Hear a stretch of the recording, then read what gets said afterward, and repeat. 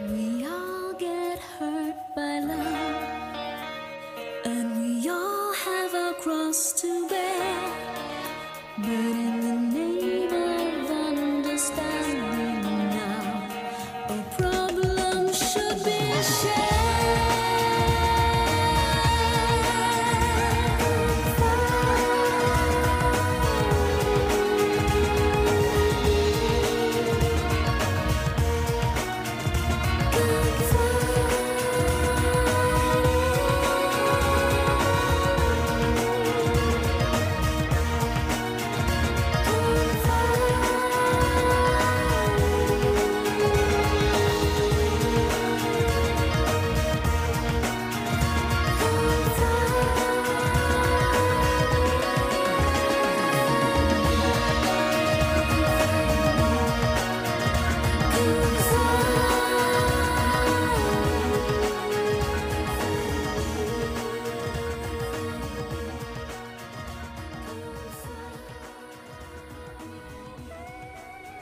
That was Confide in Me by Kylie Minogue from her 1994 album Kylie Minogue, and it just so happened to have been produced by today's guest, Steve Anderson. We're going to learn all about that silver certified single from the UK and more.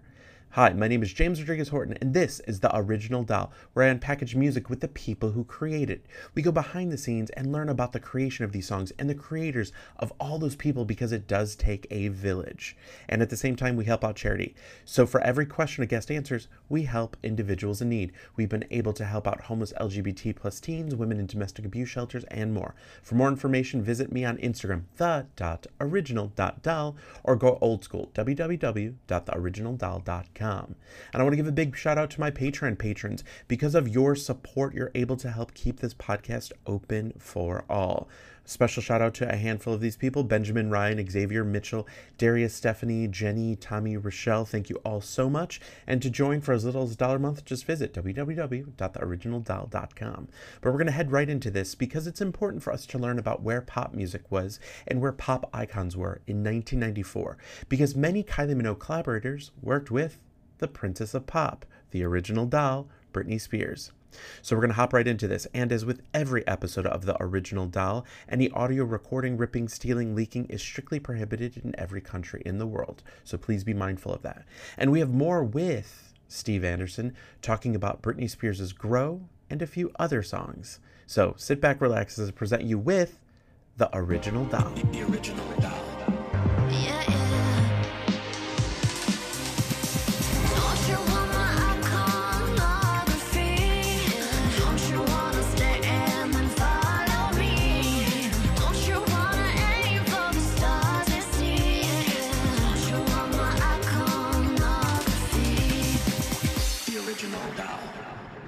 The sad part is a lot of times it's like on YouTube, somebody incorrectly calls it. It's like, here's the Frankie Knuckles. I'm like, that's not Frankie Knuckles. You know, that's this one. That's Mariah. What I love now is there are people reaching out to me saying, hey, can you hey, can you please ask about this remix? I know that he worked on that remix, but was this his? So I'm like, here we go. Yeah, okay, go for it. Yeah. What I want to do now is I want to jump, because you have worked with many icons, and I think one of the ones that of course I get the most questions about, of course, is your work with Kylie Minogue. Yeah. And everyone from, we have Portugal, Japan, Chicago, London, Iceland, Brazil, Dublin, Peru, Beijing. These are all questions of fans from different eras of I'm these up for Kylie. it. Let's go. All right. So I tried making it streamlined as possible, because there were a lot of people that were just saying, please just let Steve know that his music has been consistently great. He's got an ear for music. And can you please ask him how he got started in this? Another one is, okay, please explain to me how this man is not just producing everyone's albums all the time. Like, let's go with that. So let's start from the beginning. Was the Kylie Minogue album, was that the first album project of Kylie's that you worked on with, like, Confide in Me, Where's the Feeling? That album, was that the first project? Yes, with Kylie. Yeah, we did. We, as Brothers in Rhythm, we remixed a song of hers called Finer Feelings, which was from one of the PWL albums. And that ended up being the single mix and the video mix. That's the first time I'd actually done something with her voice on it, and I would never forget that we got the multi-track from that, or the stems for that, and I just put her vocal into solo, and I thought, oh my god, this is like it's the most perfect pop. It just came out.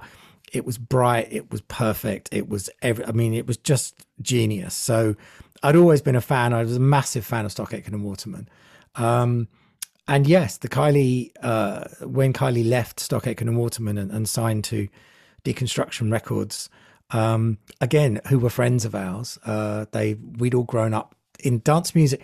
It's quite hard to believe this, but in the early 90s, dance music was still not the biggest selling thing. Even in America, it was hard to get dance music even on like the Billboard charts. So all these guys that had been hanging around with myself and my partner Dave Seaman, who's a DJ and used to DJ at the Hacienda and places like that, all of our mates ended up having record labels, and one of them was Deconstruction, and they'd signed this record called Ride on Time by Black Box, and it was a massive hit.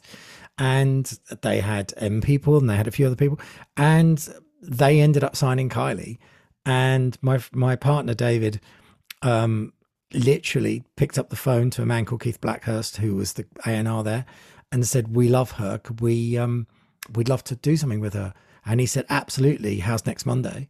And there she was, arriving at our door on the Monday, ready to do something with us. And thankfully we'd done a bit of prep and come up with something which ended up being Confide in Me, for her to, because we felt we had to have something in our back pocket. And she recorded it that day, and there's a large part of the vocal that is that demo vocal. See, those are the things that are amazing, because it's like, you know, and the listeners of the original Doll, they've heard from many people that like Kylie can get in there, get it done. Sometimes if she sent a track or something ahead of time, she's ready to go in the studio. Like she's ready to work on it. But I love the fact she hadn't though. That's what I'm saying. On this one, she rocked up. I think Deconstruction were expecting us to do a Brothers in Rhythm dance Kylie thing. So immediately, and probably that's what she was expecting as well. So she's blindsided from the fact that she turns up and there's this weird breakbeat string thing, but she was really into it. So she'd not heard it before. And we kind of sang it down in the way that two tuneless men could sing it at this pop star whilst being completely in awe of this girl. And she said, oh yeah, I know it, let me go and play with it. And actually all of the everything at the end where she trips up into the Confide, that was just her. The only thing we gave her was Confide in Me. That was it. So all that was just her. That was what she said, oh, I better do something. And she has this incredible knack of making the most perfect choices, and doing them instantly and quickly as well. Well, that's one of those things where it's like, whenever I think of Kylie music, and I finished my undergrad degree in London, and that was during like the it was post Fever, Body album, Chocolate, and all that sort of thing. And when I was there, I did not realize how big Kylie was outside of the United States. Like everyone, I'm like, what song is this? They're like, it's a B-side from CD2 and I was like, what's CD2? Like at the time, do you know what I mean? Yeah. Because we didn't have that. But what was amazing to me is when I started hearing more and more of her music, I always thought she had this, I always wanted to, like, people were like, oh, is she the princess of pop or this or that? Like, you know, at that time. And I was like, she's like got this polished sound that is so good, but it doesn't sound like it needed to be perfection. It worked right at every choice that was made on the songs on the album.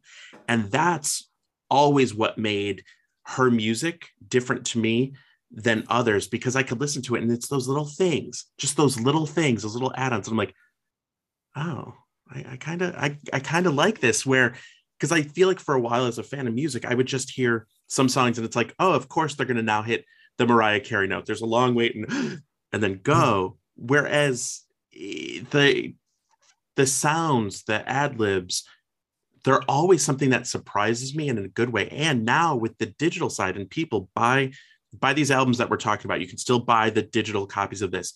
When you put on headphones, it's a game changer to me. 100%, hands down. You could hear all the little bits and pieces and you just go, this is amazing. And you're a part of that. So let me ask you this though, because I had a question from Oksana, and she said, when was it decided to do a French version of that? That's an excellent question. I remember that we finished Confide in Me, and I think she has always had an affiliation with France and had some French friends. And I think what we realized was it would be too much to kind of translate the whole thing.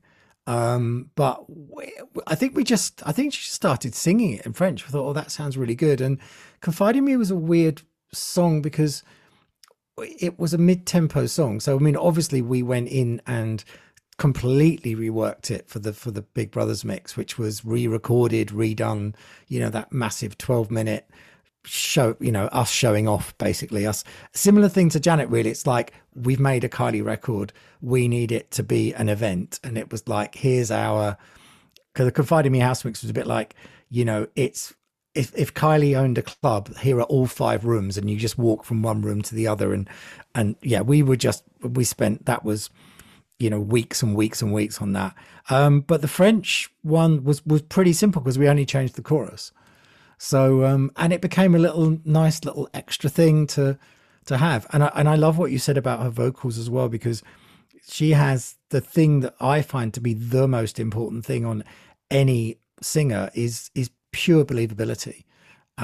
Whatever she's feeling comes out, is that, forget technique, forget everything else. It's, if you want her to be happy, she'll make you happy, she'll make you sad, but the personality embodies the voice. And I put that down a lot to singers that I've worked with that come from an acting background, so they can really get inside the song. But yeah, the French version, I think it was that, and there was a couple of other remixes, but it's the old days, so it wasn't like 10 different mixes. It was the French version, there was another hip hop version, the house mix, and the original. That was it. See, and that was something where somebody asked, at what point does Steve think where they decided to stop having people re-record vocals for remixes? I feel like sometimes a remix vocal is actually better than the original, or it just makes me like it even more and listen to it more. That's from Tony from Mexico. Well, Tony, the thing about that is, again, technology wise, it was slightly difficult. Also, we knew, I mean, I'm sure people have done this since. We felt that Confide in Me was not a song that could be sped up to 124 BPM, because we just thought, I know there have been house mixes of it done, but we just felt that the verses wouldn't work. The chorus would work, but the verses wouldn't work. So we knew we were going to go back in and do something else. And luckily we had access to her because we were making the record. So we just got her to come back in and again, put her in the studio and say, here's this 12-minute version of Confide in Me, just ad lib over it, do some stuff, all the little spoken stuff, all the big high notes and everything. But we have done that before. We did that. We've done it when we got really cheeky with, there was an M People one we did once where the chorus of a song called Open Your Heart didn't fit with what we wanted to do. So we basically asked if we could rewrite it and got Heather to come in and re-sing it. So we're used to working with artists. And because by that point we had worked with the Pet Shop Boys and we had worked with Take That and we had worked with a few of the bigger artists, we felt slightly more comfortable to be able to say, we're doing a remix, but do you fancy coming in and doing some extra vocals? And luckily they said yes. Well, and how many times then did you, working with these people, even going back in, knowing that you're going to be remixing it, how many of them even made references to like, hey, I liked, the Janet stuff, or hey, I like the Pet Shop Boys? Was there, because at that point, y'all are a name, like people know what to expect, that you're going to give them these big dance hits. So how did it feel for other artists afterwards where they're like, please? Point did it turn where you're like, oh, yeah, you know what I mean? You don't have to talk people into working with you. You know what I mean? At what point? Yeah, I know, I get it. I think we, ultimately, we were at the behest of a record label that would put us forward to do a remix in the same way they'd put David or Frankie or any of the other guys. And sometimes people knew who we were. The Pet Shop Boys, especially Chris Lowe from the Pet Shop Boys, were very gracious because he did give us our first break. He gave us our very, very first Brothers in Rhythm remix on a song called We All Feel Better in the Dark, because he loved a record we'd made called Peace and Harmony. And so he knew who we were. But then, for instance, when we worked with Sting or David Bowie, they probably didn't have a clue who we were. But they had to still have approval. Everybody has to have approval then. And we actually, Sting did come down, and with the intention of, we said, if you want to re-sing anything, it's fine. But he just sat there, listened to it, and he said, no, I love it. I'm absolutely happy. I can't believe for a second he knew who we were or what we'd done, but that didn't matter because he's Sting. So we just wanted to make sure that we were as respectful as possible whilst bringing him into our world. And I always reference the fact that the very, very first pop star I ever worked with, which sounds like a massive clangor of a name drop, but I can't help it, was when I was in my early 20s. And my boss at DMC is a guy called Tony Prince, who was a big radio DJ in the 60s. And he put me forward to, and I eventually did a record and spent 2 weeks with Paul McCartney. And I learnt from Paul McCartney that it doesn't matter how big you are. If you're into the music and you're nice, it will just, it's all fine once you're in the studio. So I was never worried or intimidated or frightened by big artists, but I was always incredibly respectful of them as much as I could do. Even if we were bringing them into our world, I'd still never wanted to do that thing where we'd do a remix and we'd like not use the whole vocal, or we'd go outside of what they were. We always had to have a quality control about it. Well, that's what I was wondering. How do you, as a creative, navigate what the label or the dance department, whatever may be, wants versus what you want versus what the artist wants?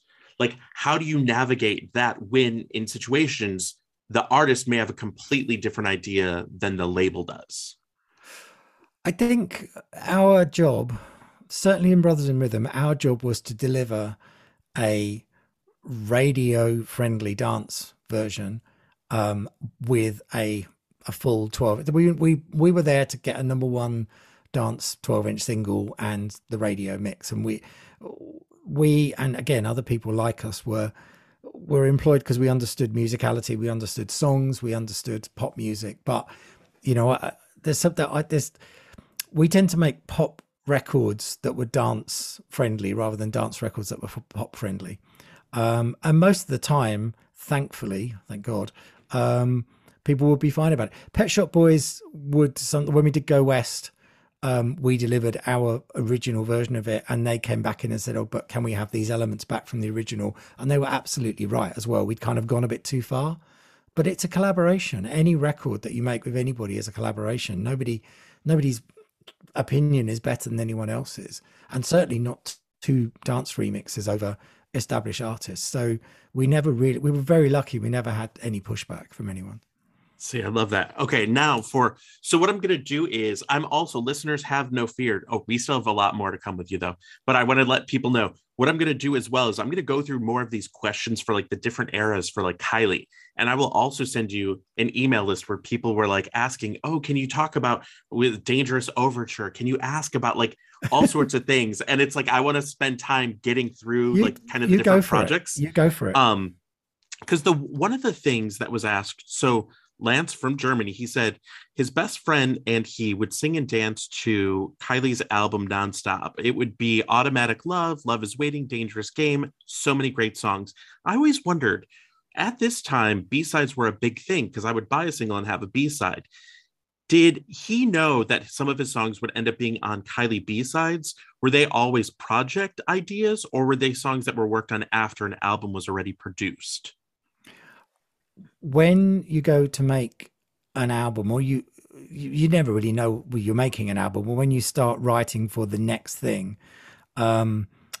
it takes a little while for it to find its place and the sound.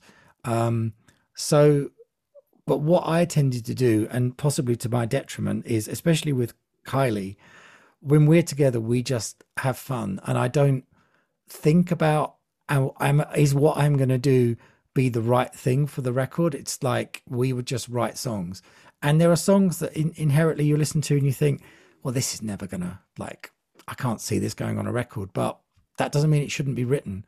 So there are lovely songs. We did songs in I think the initial ones before she got signed to Parlophone, we worked a lot at a studio called Real World, which is Peter Gabriel's studio down in Bath.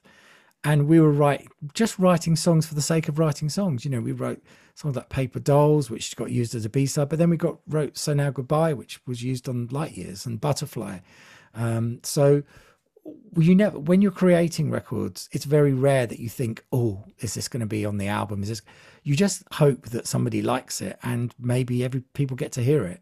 So I've never been that precious about something. And actually, the best example of that is we wrote a song in, I think, 2007, 6 or 7 called Flower that didn't actually come to fruition until we did the Abbey Road sessions when we needed one more song. And she said, what about that one?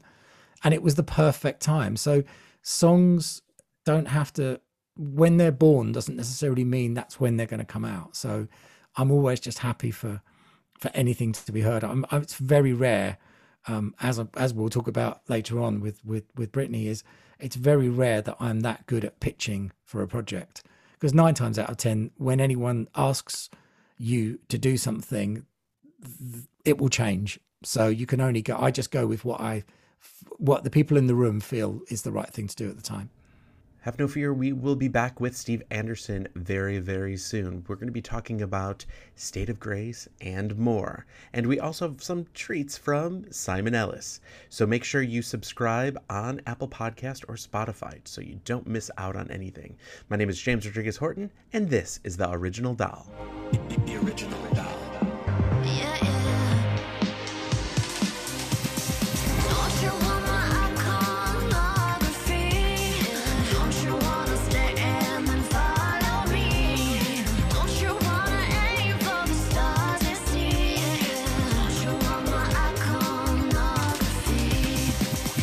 Original Doll.